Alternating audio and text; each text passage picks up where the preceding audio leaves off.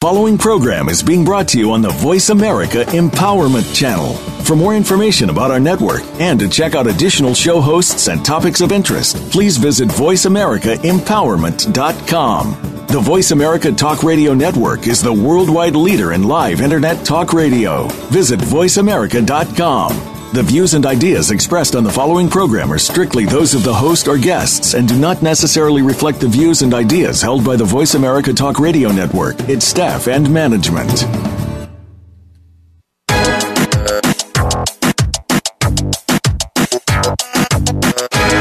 Your brain might just help you learn something in more ways than one. Welcome to Absurd Psychology, straight answers without all the bull. Your host is Dr. Gary Bell. Dr. Bell is a licensed marriage and family therapist, and he'll be your guide on this crazy exploration designed to bring life back to our existence. Can you become the element of change in an ever-changing world? Possibly, but you've got to listen on to find out. Now, here's the host of Absurd Psychology, Dr. Gary Bell. Welcome to Absurd Psychology. This is Dr. Gary Bell. Welcome. Today, we're going to talk about the very stressful periods of some people's lives, which is divorce, step-parenting, and I call it the joy of thankless living. And if anybody knows divorce or step-parenting, they know what I'm talking about. Woody Allen once said, "The only time my wife had a spontaneous orgasm was when the judge signed the divorce papers." Step-parenting is like being a late-night convenience store clerk. You have all the responsibility, but none of the authority. So let's take a look at this. Let's just start with divorce. You know, divorce is prevalent in our society. Right now, we're looking at probably 64%, and that varies depending on what studies you look at, but it's about a 64% divorce rate out there, and that's pretty horrible. You know, here in California, it's a community property state. After 10 years of marriage, you're pretty much at a 50-50 split. So if you've worked your whole life in a job and you've got retirement, 401k benefits and all that good stuff, a home and all that means that your life is going to be split in half, literally split in half. Hopefully both people work, but if it's not that way and it's a one-income family, that's going to be even more detrimental to everybody. So I wanted to take the bent on let's try to prevent divorce, but I also want to talk about divorce. So, you know, here's some facts.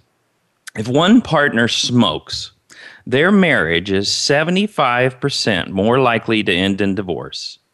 75% of all children with divorced parents live with their mother as the primary residence. And people who wait to marry, now this is interesting, people who wait to marry after 25 years old are 24% less likely to get divorced.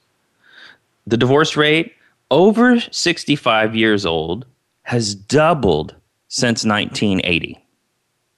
Now, here's the 5 reasons, and these are just the top reasons, and believe me, there's gazillions of reasons for divorce, but here's the 5 top reasons. Communication. Now, communication doesn't mean we have nothing to say to each other. Communication means that there's an ongoing dialogue with us. So we talk about our lives, we talk about the people in our lives, we talk about our days. We have empathy and compassion for each other. And communication without any interest in each other is going to leave a very lonely marriage. And I will tell you, marriage, when it's not working, is the loneliest place on the planet. You are stuck in the marriage, and alternatives are awful. And that's like affairs, and that's like emotional affairs and things like that. So marriage can be a very paralyzing place. Here's another reason. Obviously, affairs. I will tell you, affairs in the treatment of marriage, I call them the symptom and not the problem, because if you focus on the affair, there's going to be good and evil. But if you focus on why the affair happened or what brought it on or how did it happen, what you do is you discover the problems, and those are what actually needs to get resolved if a couple wants to get back together. If they focus on the affair itself, all it's going to be is a lot of hatred, a lot of grieving, and a lot of other things. Not that that doesn't come with it, but you really can't treat it if you're going to just treat the affair. But the worst affair is what's called an emotional affair. Emotional affairs are the most dangerous, and that is when one partner is seeking communication and intimate dialogue with another person outside of their partner. And when that happens, that emotional connection most often leads to something physical. The destruction of replacing your partner with someone else emotionally is enormous to a marriage. It's an ultimate betrayal. And, really working with that issue is extremely important to improve the communication and the understanding. That type of stuff going on, here's how you solve it. You set a rule with each other. If you bring a male or I bring a female into the relationship as a friend, and I introduce them as a friend, and I have not consulted you as to whether or not I'm going to be friends with this person, that person doesn't belong unless you agree that they're a safe person. That means we should not have people of the opposite sex or people that may be sexually interested in us of the same sex in our marriage unless we both agree on the people that are in our marriage, the people we are friends with. Those people have great influence on our lives. They are our support systems. And when you have a male or a female out there for, a female for a male for a female as your support system, oftentimes that's going to lead to something not so hot.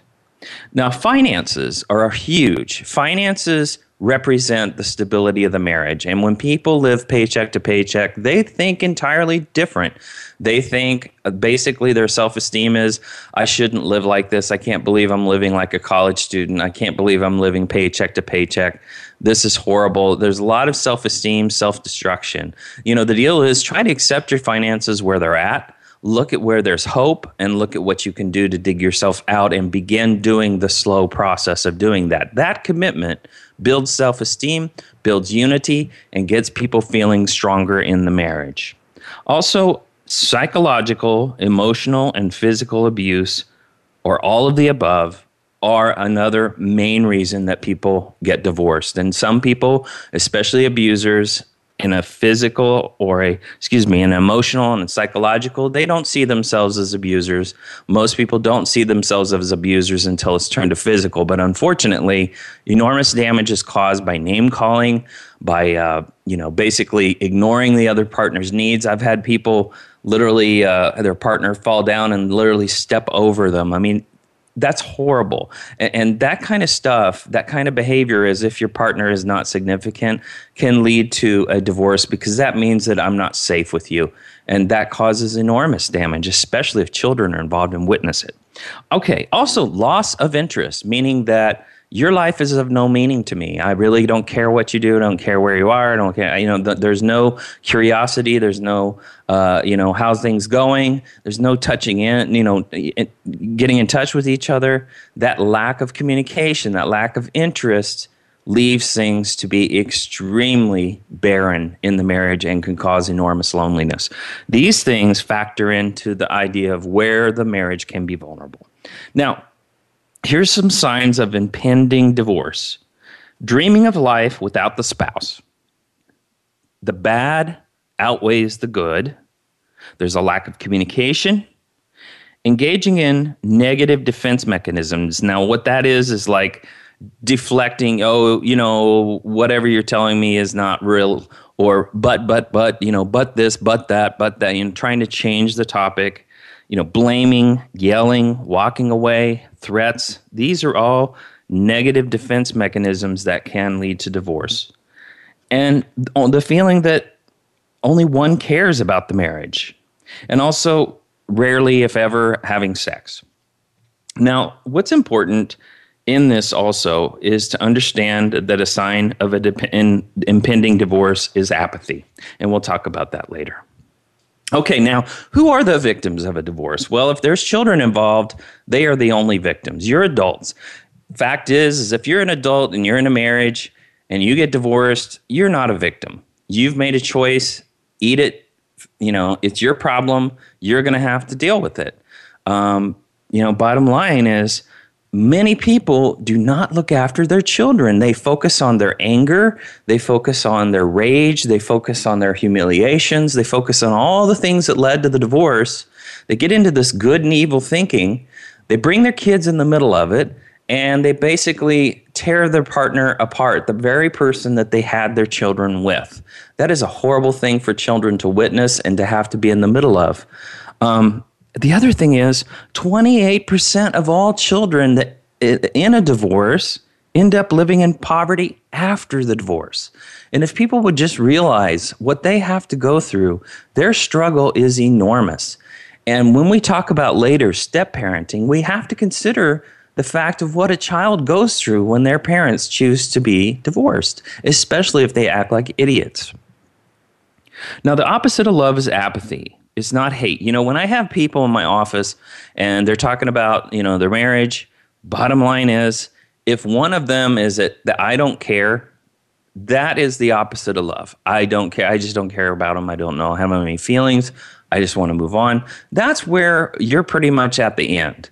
But if I see two people yelling and hating each other and basically having a lot of emotion towards each other, that tells me there's hope, because you have to love to hate. That means there's still love there if a person hates that much. Now, once again, if I'm looking at the keys to a person getting divorced, especially in counseling, odds are about 96%, if not more, if they've already brought up the topic of let's get divorced, then they're probably going to do it. If every time they argue, they say, let's get a divorce, then you're probably going to end up getting divorced, because both of you begin preparing for that ultimate outcome. It's a self-fulfilling prophecy, and it's almost guaranteed to happen every time if divorce being brought up is a constant part of your communication. Also, I can usually tell how people are in their relationship by where they sit with each other.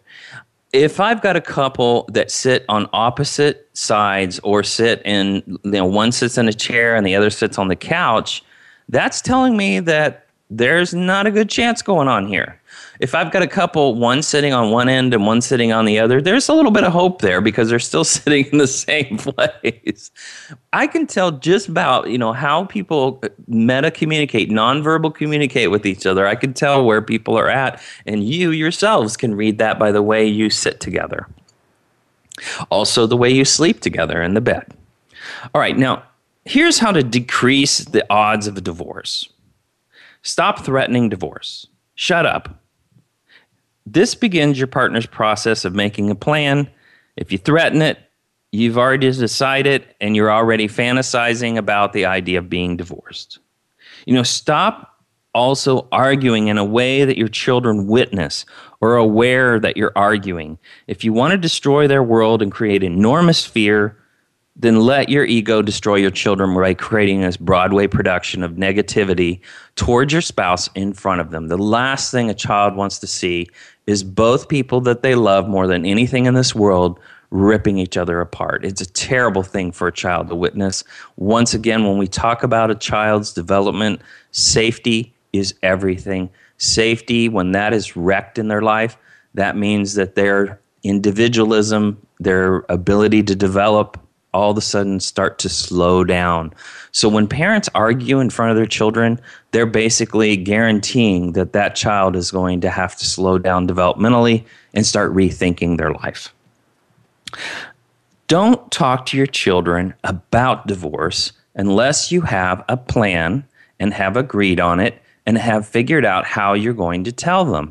Make sure all of their needs are thought through and taken care of, because children are very selfish and they want to know what are you going to do? What's going to happen with me when you guys do this? And they want to know, am I still going to be able to play softball? Am I still going to be able to play, swim? Am I going to be able to play soccer? All of these things are extremely important to their life, and they need to be prepared and understand what you're about to do and how it's going to affect them, what their life is going to look like. The other thing is, children, once you decide to get divorced, children get cooties. And what that means is other kids no longer are allowed to have them in their house. They all oftentimes get alienated because they're children of a divorced family, and the last thing that a couple wants, another family wants, is to have divorce enter their home. And so they push children away that are in divorce, and that's very hard on them. So it's good to get counseling. It's good to get them in groups. It's good to introduce them to other kids that have been through it, because that helps them have a support system. And you as parents have the obligation to assist them to get some comfort of understanding that there is life beyond our family, and there is life with dad and life with mom. Don't focus on the events that have gone wrong. Attack what the process was leading up to the event. Look for forgiveness and intentions.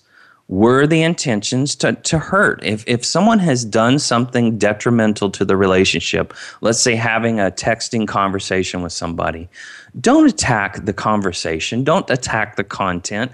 Attack what in the world is going on in your head. What are you thinking? How did you decide to engage in this kind of a relationship? What's going on with us? That is what you want to go after. If you want to go after the other person, or if you want to go after your partner and just attack, all you're going to get is a lot of defense mechanisms, and that's not helping the situation. If you want to be constructive and prevent divorce, then the best thing you can do is attack the intention.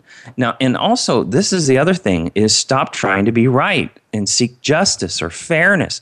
Fair is a place where they judge pigs. There's no such thing as fair in this life. Justice, there is no justice. There is attempts at justice, and that's about it. So if you want to heal the relationship, you have to have the inner strength to listen and validate your partner's thoughts and perception, lower your defensiveness, and use compassion, empathy, not sympathy. And I describe empathy as very simple. If a person jumps off the cliff, the sympathetic person will jump off with them, and they'll both be cussing each other out at the very bottom, because both have probably broke their legs, if not hurt themselves and dying. Second of all, empathy is a person standing at the top of the cliff after the person's jumped off and said, when you're ready, I'll throw you a rope. That's empathy. That doesn't mean we jump into the problem. That means that we provide an alternative that is good and healthy. Nagging means that you're not being heard.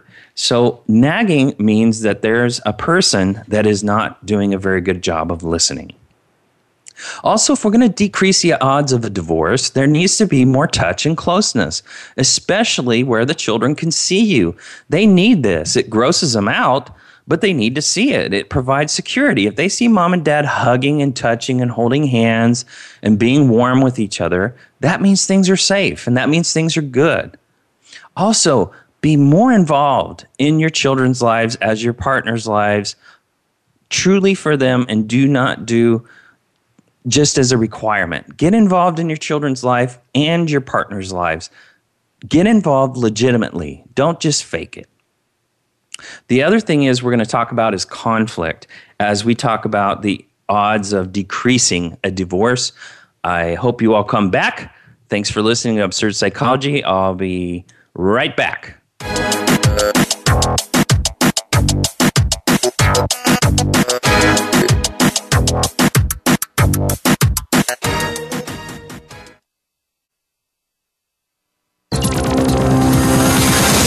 It's your world. Motivate, change, succeed. VoiceAmericaEmpowerment.com.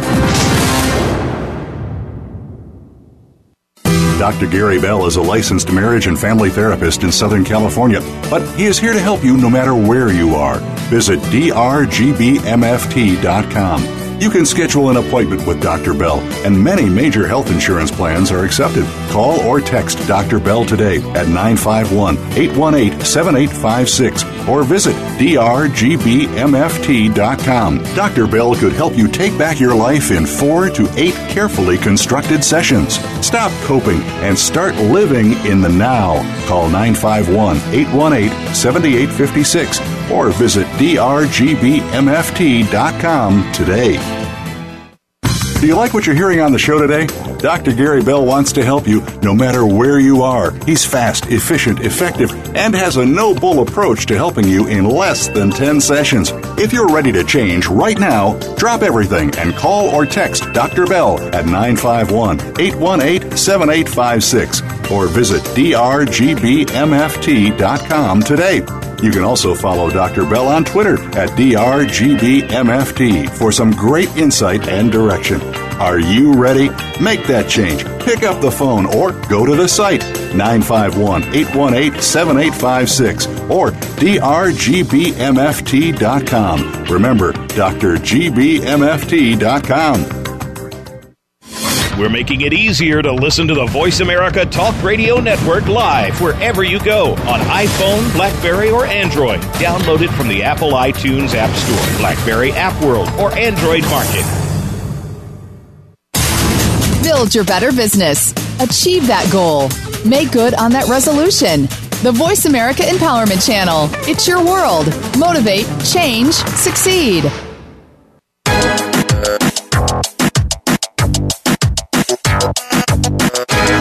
You are tuned in to Absurd Psychology. If you have a question for Dr. Gary Bell or his guest, please call in to 1-888-346-9141. That's 1-888-346-9141. That's easy enough. But if you want to send an email, it'll take some thinking. So, got a pen? The email address is drgbmft@sbcglobal.net. Or you can just click on the Email Host button on the Voice America page. Now, back to Absurd Psychology. Welcome back to Absurd Psychology. This is Dr. Gary Bell. We're talking about conflict, and this is in an attempt to prevent divorce, to prevent the disaster of the divorce.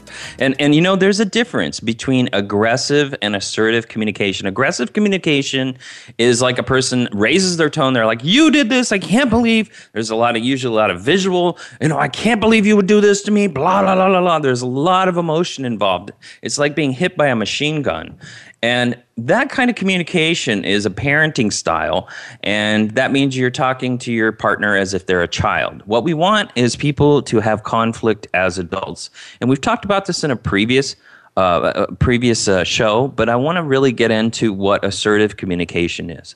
Assertive means I feel. I feel like I'm very upset with you. I feel like I'm sad.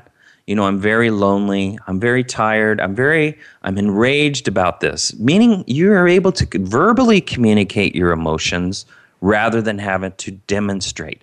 And that's how we have safe conflict. And if people would just do that alone, their communication, the number one reason most people get divorced, would improve enormously. But they have to be humble and willing to communicate in a very steady, "I'm very frustrated. I'm very angry with you," but not demonstrate it. And if we can do that, we become more sense of who we are, we have more self-esteem, and we deliver a much safer marriage, a much safer conflict. Don't try to solve your partner's problems or remind them how flawed they are. If you want a divorce, the best thing you can do is tear your partner apart. You didn't marry them to change them. Now, some people believe that's why they did marry him, but I'm sorry. If you want a marriage to work, you have to accept the person you have. Don't take them to counseling or therapy when they're not ready. That's a horrible thing to do to somebody.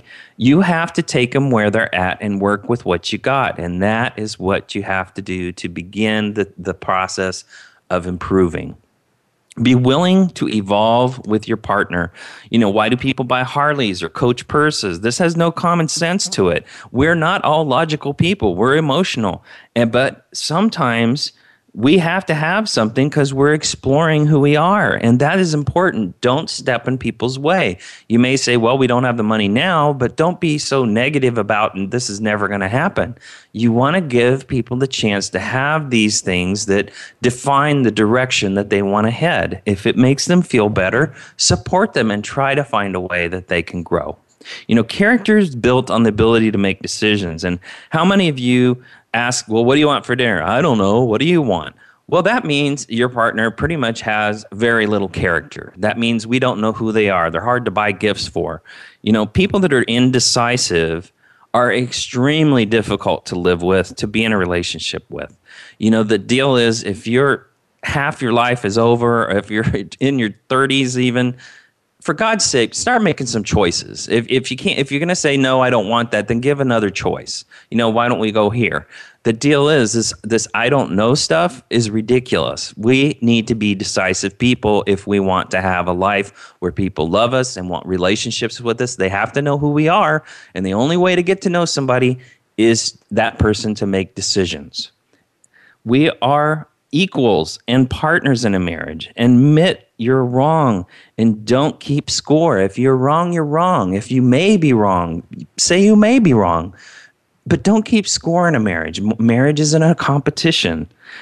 People must feel hopeful and remember that they're attracted to each other, that they're compassionate, and stop looking. This is the other thing that drives me crazy. People always compare where they're at to their honeymoon phase. How retarded is that? I mean, you're basically, your brain is completely obliterated during the honeymoon phase. All you're thinking about is sex and what angles and try and this, what, that, how can I make it happen?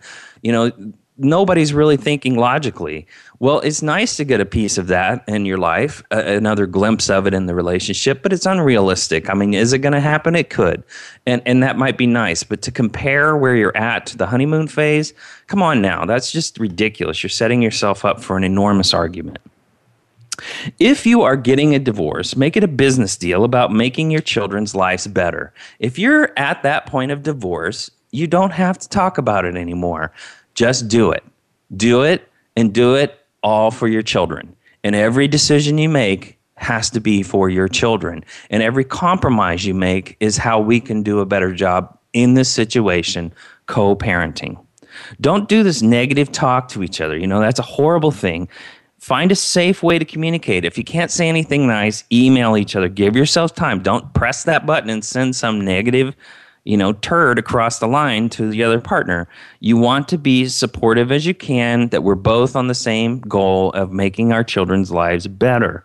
We don't want to talk negatively about our partner in front of our children. That's immature, it's stupid, and you need to cut it out. Find a mediating attorney. If you both are wanting a divorce, find a mediating attorney. Mediating attorneys cost generally a lot less than 2 attorneys, and they don't create a whole lot of arguments. What they do is they try to find the medium, find the best way to get a divorce for your children. If you really are getting divorced, do it in a mediating way and do it all for your children, and let that attorney represent both of you. It's cheaper, it's efficient. Divorce can cost tens of thousands of dollars when you've got 2 attorneys involved. They make money by having angry clients. That's family law. If I have an angry client and you have an angry client, we're going to make a whole lot of money. So let's keep stirring up the pot. And that's what they do. And also, go to therapy and get some perspective on your life, because that's when you need to start getting to know yourself. That's if you're getting a divorce. Throw away the old blueprint of your life, throw away your old goals, throw away your old finances, and start looking at where you're at and how to rebuild. That's what you got to do. It's hard. Change is what people hate the most. But the deal is, you have got to rethink who you are at that moment you do a divorce. Try to have a friendly relationship about the children. Both can be in the company of the child without any stress. That would be great for your children. Unfortunately, most people are too immature to do that. Don't judge your ex and how they cope with divorce and their new life. That's going to be ugly. Yours is going to be ugly too. You guys are going to make horrible choices and you're going to make good choices.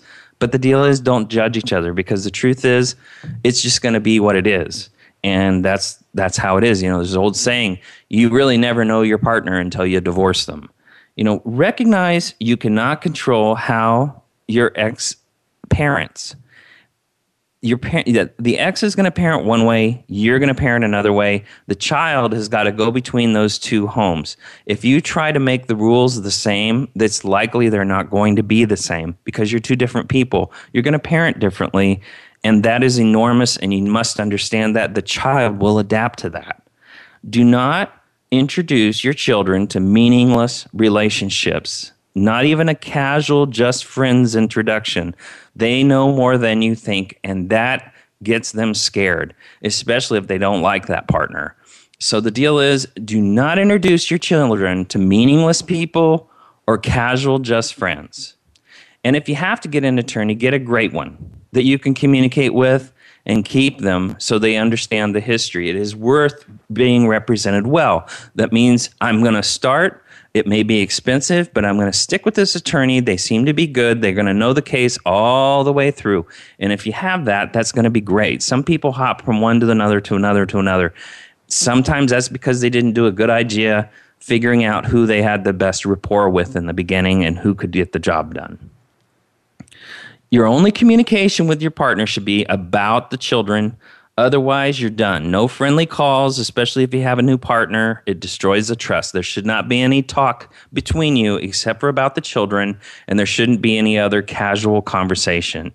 You want to give full legal custody to the parent who is going to be responsible for school, the doctor's appointments, and various other matters regarding the children's health and welfare.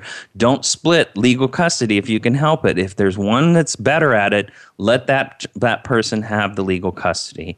And make sure all physical custody is in the child's best interest. Makes room for personal activities like gym and dance, baseball. Make sure it's in writing completely so that any police officer can interpret, if needed, what days are supposed to be with you and what days are supposed to be with them, what holidays are for you, what holidays are for them. If you don't get that on paper, the police can do nothing.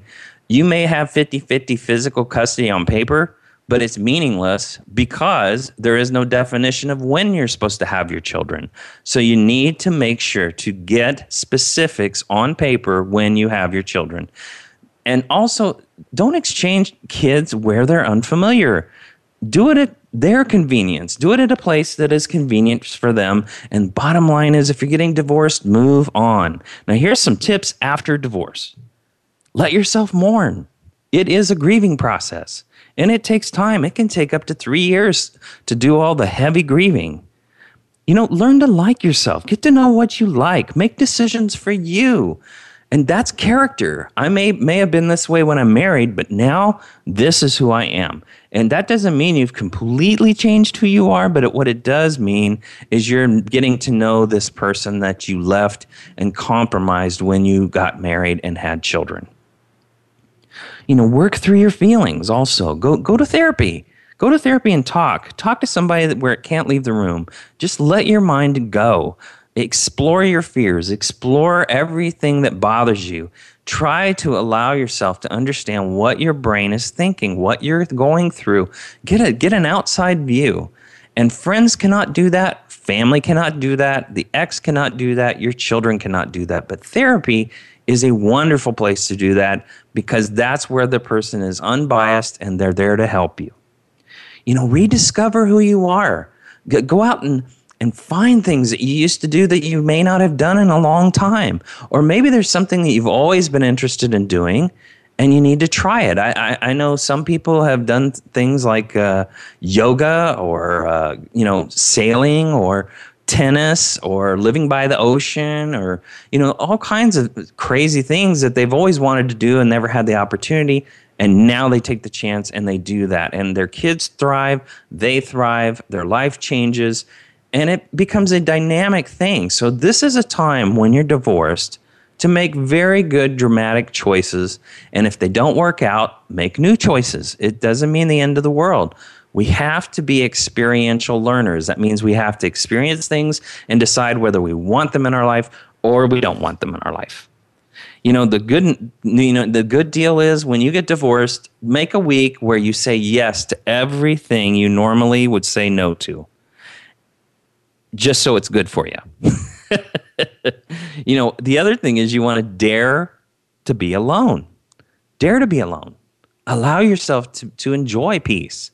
See what happens when you're all by yourself with nobody there and nobody coming.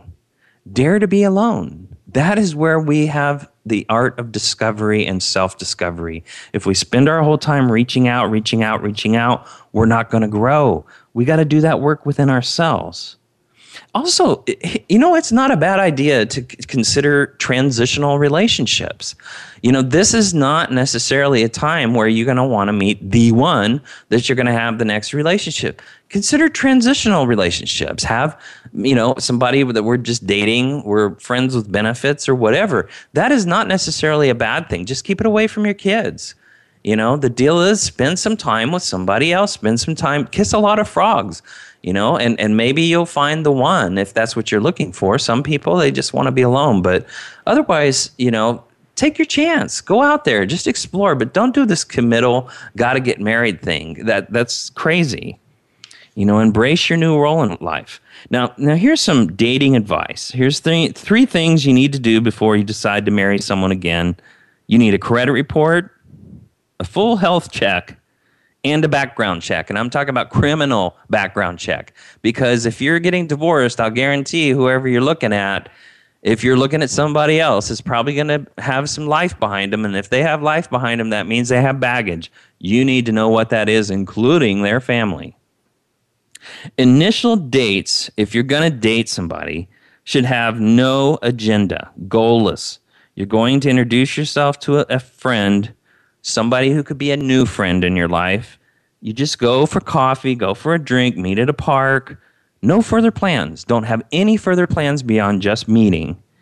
And if you decide to make them while you're at the park or at the coffee shop, then go from there and enjoy. But there should be no agenda. This question that we oftentimes, when we're dating, we get people get so desperate. They, is this the one? And they start assessing qualities that they're looking for. It's much better if you're going to date to just be there, be yourself, as yourself, and not dress any different than you would on any given day. Go with the day you've had and be the person you are. And that's the way you should present yourself. And if you're going to do one of these online dating services, don't put some crazy picture of what you look like 20 years ago. Put the picture of who you are now, what you look like now. That's what people want. Your adult body is your adult body. You're not going to be 16 years old. Everybody knows that. Put your real age. Put yourself out there as you are. If you really want to meet the one, you're not going to meet the one if you're putting some lie out there as your initial first impression, and they show up and you're 400 pounds heavier than you were in the picture. That's ridiculous. Don't do that. If you have children, explore their take on parenting. That means, I have a child. I need to know what you think about parenting. How do you parent? Share the challenges if they are a parent. Don't be too diplomatic. Keep it open and free. Leave when you choose, and be honest. And that means have an honest dialogue about your children, about some of the challenges, and about your parenting styles. That's part of who you are, and you should not be ashamed of it. Now, here's some signs that you're not ready to date. You're still married. You still feel married. If you've written an online profile in which you list all the things that you don't want to date, if you're not past gross generalizations like all men are this or all women are that, if you cannot have a conversation in the first date without mentioning your ex at least once, and once again, these are signs you're not ready to date. And the last one is if you're still angry over your divorce, you're not ready to date. We're going to talk about step parenting, so come back, listen to Absurd Psychology. Thank you for listening. Come right back.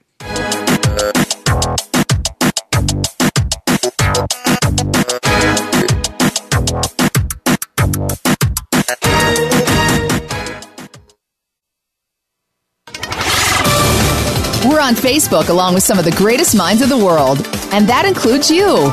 Visit us on Facebook at Voice America Empowerment. Do you like what you're hearing on the show today? Dr. Gary Bell wants to help you no matter where you are. He's fast, efficient, effective, and has a no-bull approach to helping you in less than 10 sessions. If you're ready to change right now, drop everything and call or text Dr. Bell at 951-818-7856 or visit drgbmft.com today. You can also follow Dr. Bell on Twitter at drgbmft for some great insight and direction. Are you ready? Make that change. Pick up the phone or go to the site 951-818-7856 or drgbmft.com. Remember, drgbmft.com. Dr. Gary Bell is a licensed marriage and family therapist in Southern California, but he is here to help you no matter where you are. Visit drgbmft.com.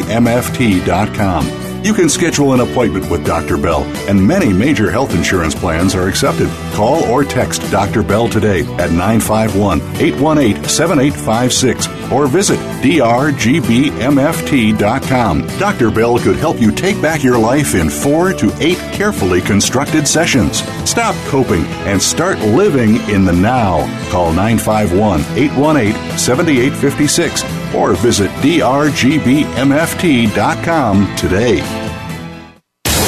Find out what makes the most successful people tick. Keep listening to the Voice America Empowerment Channel. VoiceAmericaEmpowerment.com.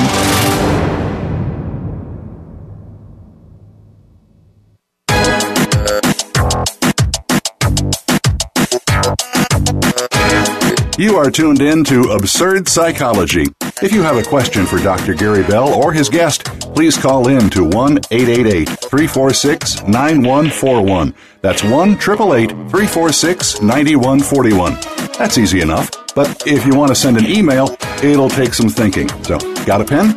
The email address is drgbmft@sbcglobal.net, or you can just click on the Email Host button on the Voice America page.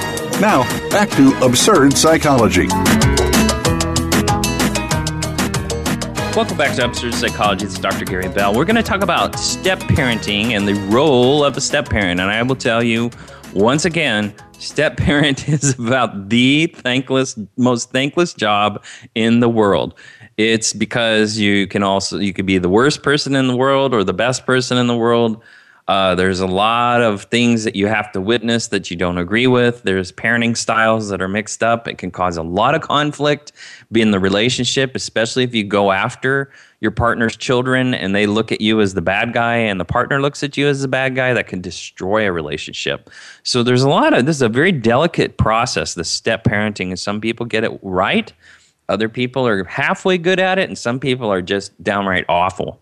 Now, the role of a step parent is very simple. You're either the nice aunt or the nice uncle. You're not the parent. You're like a nice aunt or a nice uncle. And the other thing, as a step parent, you do have a right to discipline, but it should always be around the family rules. Family rules means things that you're doing that affect the entire family. If you're going to leave garbage all over the house, if you're not going to wash the dishes, if you're not going to help with family chores, if your behavior is making everybody want to run to their room and not have to deal with you, that kind of stuff is affecting everybody. And so anything that's affecting everybody can be disciplined by either parent, as a step parent or the biological. It's always preferred that the biological is the bad guy. The bad guy, once again, should always be the biological. Work on listening if you're a step parent, and acceptance. Have boundaries. Know that they're coming from a different place. They've been raised differently. They're not the children that you raised. They're not children that grew up in your family. They weren't influenced by your relatives. They come from a different world. And it's important for you to accept that and understand it and learn about it before you start being rigid and awful. What you want to do is just be extremely open to understanding what kind of processes this kid gone through and where can I influence them and where can I not. Also, it's important if you're a step family is to have family meetings and discuss those boundaries and the needs of us as a family. You know, if your life situation has changed and the children are not going to be able to grow up the way they grew up before, they need to understand that. But that means your communication has to be daily, and it needs to be preferably at the kitchen table where you're having dinner and you're talking about exactly what's going on and what people are going through, so everybody's plugged in. You also want to make sure that children feel that their parent is not being replaced. The biological must be the biological. That means that they are their parent in the home. The step parent is there to support the biological parent. unless they want to be the evil step parent. If they want to parent, then they're going to become the evil step parent, because it's very easy to target a step parent than it is a biological. Also, what's sad is about divorce is that children and the adults lose a lot of the memories that they had as a family before. That means they can't really enjoy the trips, the things that they did individually, the moments that they had, the pictures.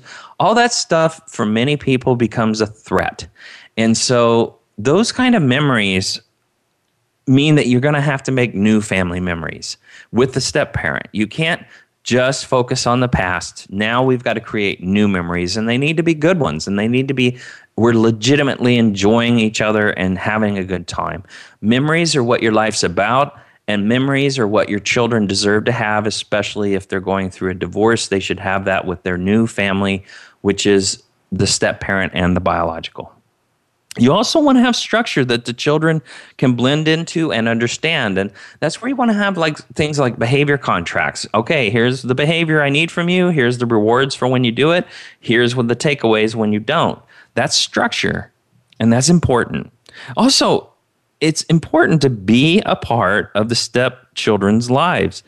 Cheer them on, go to their events, go to the things they do, help them with their homework, be a positive mentor by your actions, not your words. Let your words be the secondary. Let your actions be the primary, meaning I take you to ballet, or I'm there at gym and I'm yelling for you, I'm supporting you when you're competing, when you're having fun, when you're doing your homework, when you're having a rough time. I'm there for you. It doesn't mean I'm going to solve your problems, doesn't mean I'm going to be your mother or father, but I'm there for you. That's huge. And if a step parent can do that, things get better. Don't expect, this is the other thing, and it's sad, but children are very selfish, and they forget to do thanks, and they forget to do gratefulness. They sometimes don't give you those positive reinforcements, and oftentimes your partner will take you for granted. But expecting accolades or things can be a very depressing thing. You want to prefer to get those things, but if you expect it, you're going to have a lot of anger towards your stepchildren. Be glad when they come. There's no guilt or shame. Children are the most selfish people in the world, especially teenagers, so expect that you're going to see some negative things come out of them. And it's not like they don't do these things with their own biological parents. They do. They do that too. Children forget to say thank you, and they forget to be grateful. The other thing is, when and if a step-parent has to discipline, it's important to make sure that the biological parent has their back. That means your communication needs to be extremely strong about the child. Don't go out there and make decisions and do things without consulting the biological. Ultimately, they're the one that has to explain it. Ultimately, they're the one that has to implement the bad thing, and they need to be bought in on the decision. If you do things just haphazard without consulting, don't be surprised if you become the enemy. You want to strive for unity in parenting, and you also want to show your children that you have intimacy with each other by kissing and hugging. It's a good thing. If the children are cold to the step-parent from the kissing, hugging thing, that's often because they feel they have to be aligned to the other parent or something like that. And bottom line is, let it come naturally. Once again, a step-parent is judged by their actions more than their words. You also, a step-parent that unilaterally changes rules based on emotions. Let's say a kid does something bad, they lie, and all of a sudden the step-parent decides to change the rule and, discipline in an extreme way. Not a good idea. This is something you don't want to impulsively discipline children as a step-parent. You want to discipline when you're calm and collect and you're ready to have a plan that the biological parent is ready to stand behind you on. And, that communication, once again, is key. Now, couples in the step-parenting process also find themselves in a very tenuous situation. It can be very difficult on a marriage, especially when there's step-parenting involved. Number one key is, rule number one, do not compare each other's parenting style. Your parenting style is your parenting style. Maybe it could improve. Maybe it could get better. but don't be coaching each other on how to parent. Go seek counseling. Let the counselor help. Let the therapist help. Both of you decide how to parent better.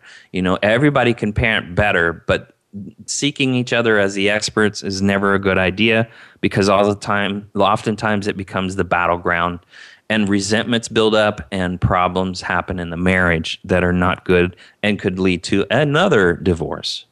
Also, jealousy of the stepchild when it comes to the biological. If one parent, the step parent, is thinking the biological is treating the child better than they treat them, or comparing to how they're treated, those relationships are completely different. We have the opportunity for pure unconditional love with our children.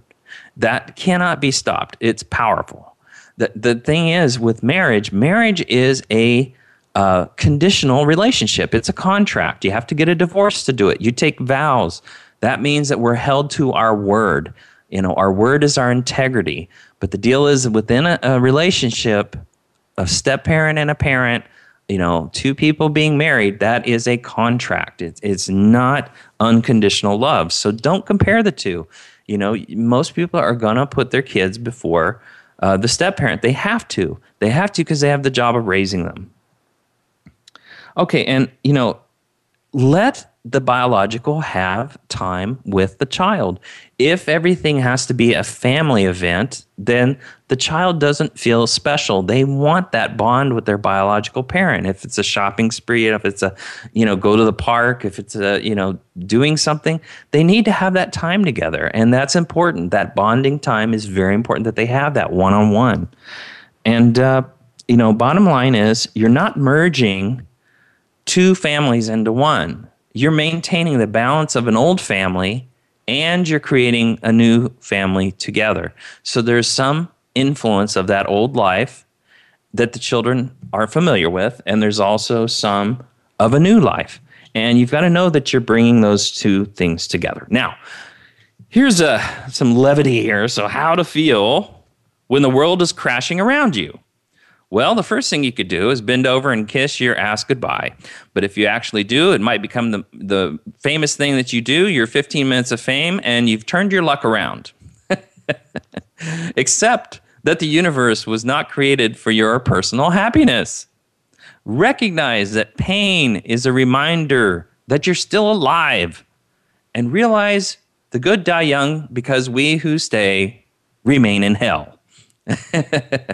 You could also, when you feel like the world's crashing around you, go to the bathroom, lock the doors, sit on the toilet, read a newspaper, all the bad news, and if you die, at least no one else will have to clean up after you. Okay. So what we're talking about, once again, is the step parenting process. And, there's some things that you do want to do when you're doing the step parenting. And that is, obviously, you want to play. You want to have fun, and you want to connect, and you want to have as many opportunities to do that as possible. Going to the park can be a lot of fun. Swimming can be a lot of fun. Just going to the beach could be a lot of fun. But we want to have these things be positives. We want to have lots, play games with each other, horse around, not hurting anybody, but, doing those fun stuff, joining a child's fantasy life. That's all positives, and you want to do that. It's really cool if you have a talent as a step parent to share that with the children and introduce it to their lives. I know my daughter, when my sister introduced twirling the baton to my daughter, she went crazy. I mean, she just loves it. Now that every time that she goes over to her aunt's house, she wants to learn more about the baton. And of course, my sister is trying to relearn how to do it and teach her. But that's a wonderful thing. And if you have that talent, you want to share it. It's a good thing. And they think that's a very special. And hobbies. Hobbies are things you want them. If you have a hobby, let them join your hobby and let you, show them that and show them the joy of having a hobby. Children with hobbies oftentimes enjoy their childhood a lot more because they have a way to connect with other people and other children. Also, communicate your commitment to your life, to them, and to your partner. They have lost their biological parents as partners. So you want to talk to them about the commitment that you guys have and the desire you have to be their step-parent, the desire for us to be a family and to have great things. You know, if you're religious, you want to share your spiritual walk with them. It's not a bad thing if it's been foreign to their life and you as a step-parent are a religious person of any faith. It's not a bad thing to introduce them to that. It doesn't mean they're going to join it, but it's something that you want to share with them. Okay, here's what we're going to discuss in later shows. Number one, and I get a lot of questions about this, personality disorders. Can't you find a UFO to haul your ass back home? Suicide, death, and grieving, the art of living miserably. Next week, we're going to do crisis intervention with Dr. Nancy Bowl, and she'll be on one of my special guests. And then a couple weeks later, we're going to do one on wellness. So that's our show, everybody. I want to thank everyone for listening. Love to hear from you and get your feedback. Twitter @DRGBMFT. Now remember, the hardest part of a divorce will be finding an attractive picture of yourself to upload on a dating site. Thanks for joining Absurd Psychology. This is Dr. Gary Bell.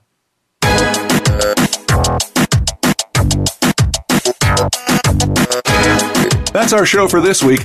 Please join Dr. Gary Bell for another edition of Absurd Psychology next Monday at noon Eastern Time, 9 a.m. Pacific Time on the Voice America Empowerment Channel. Now, go impress your friends and family with what you've learned today and have them tune in next week so they can be almost as smart as you.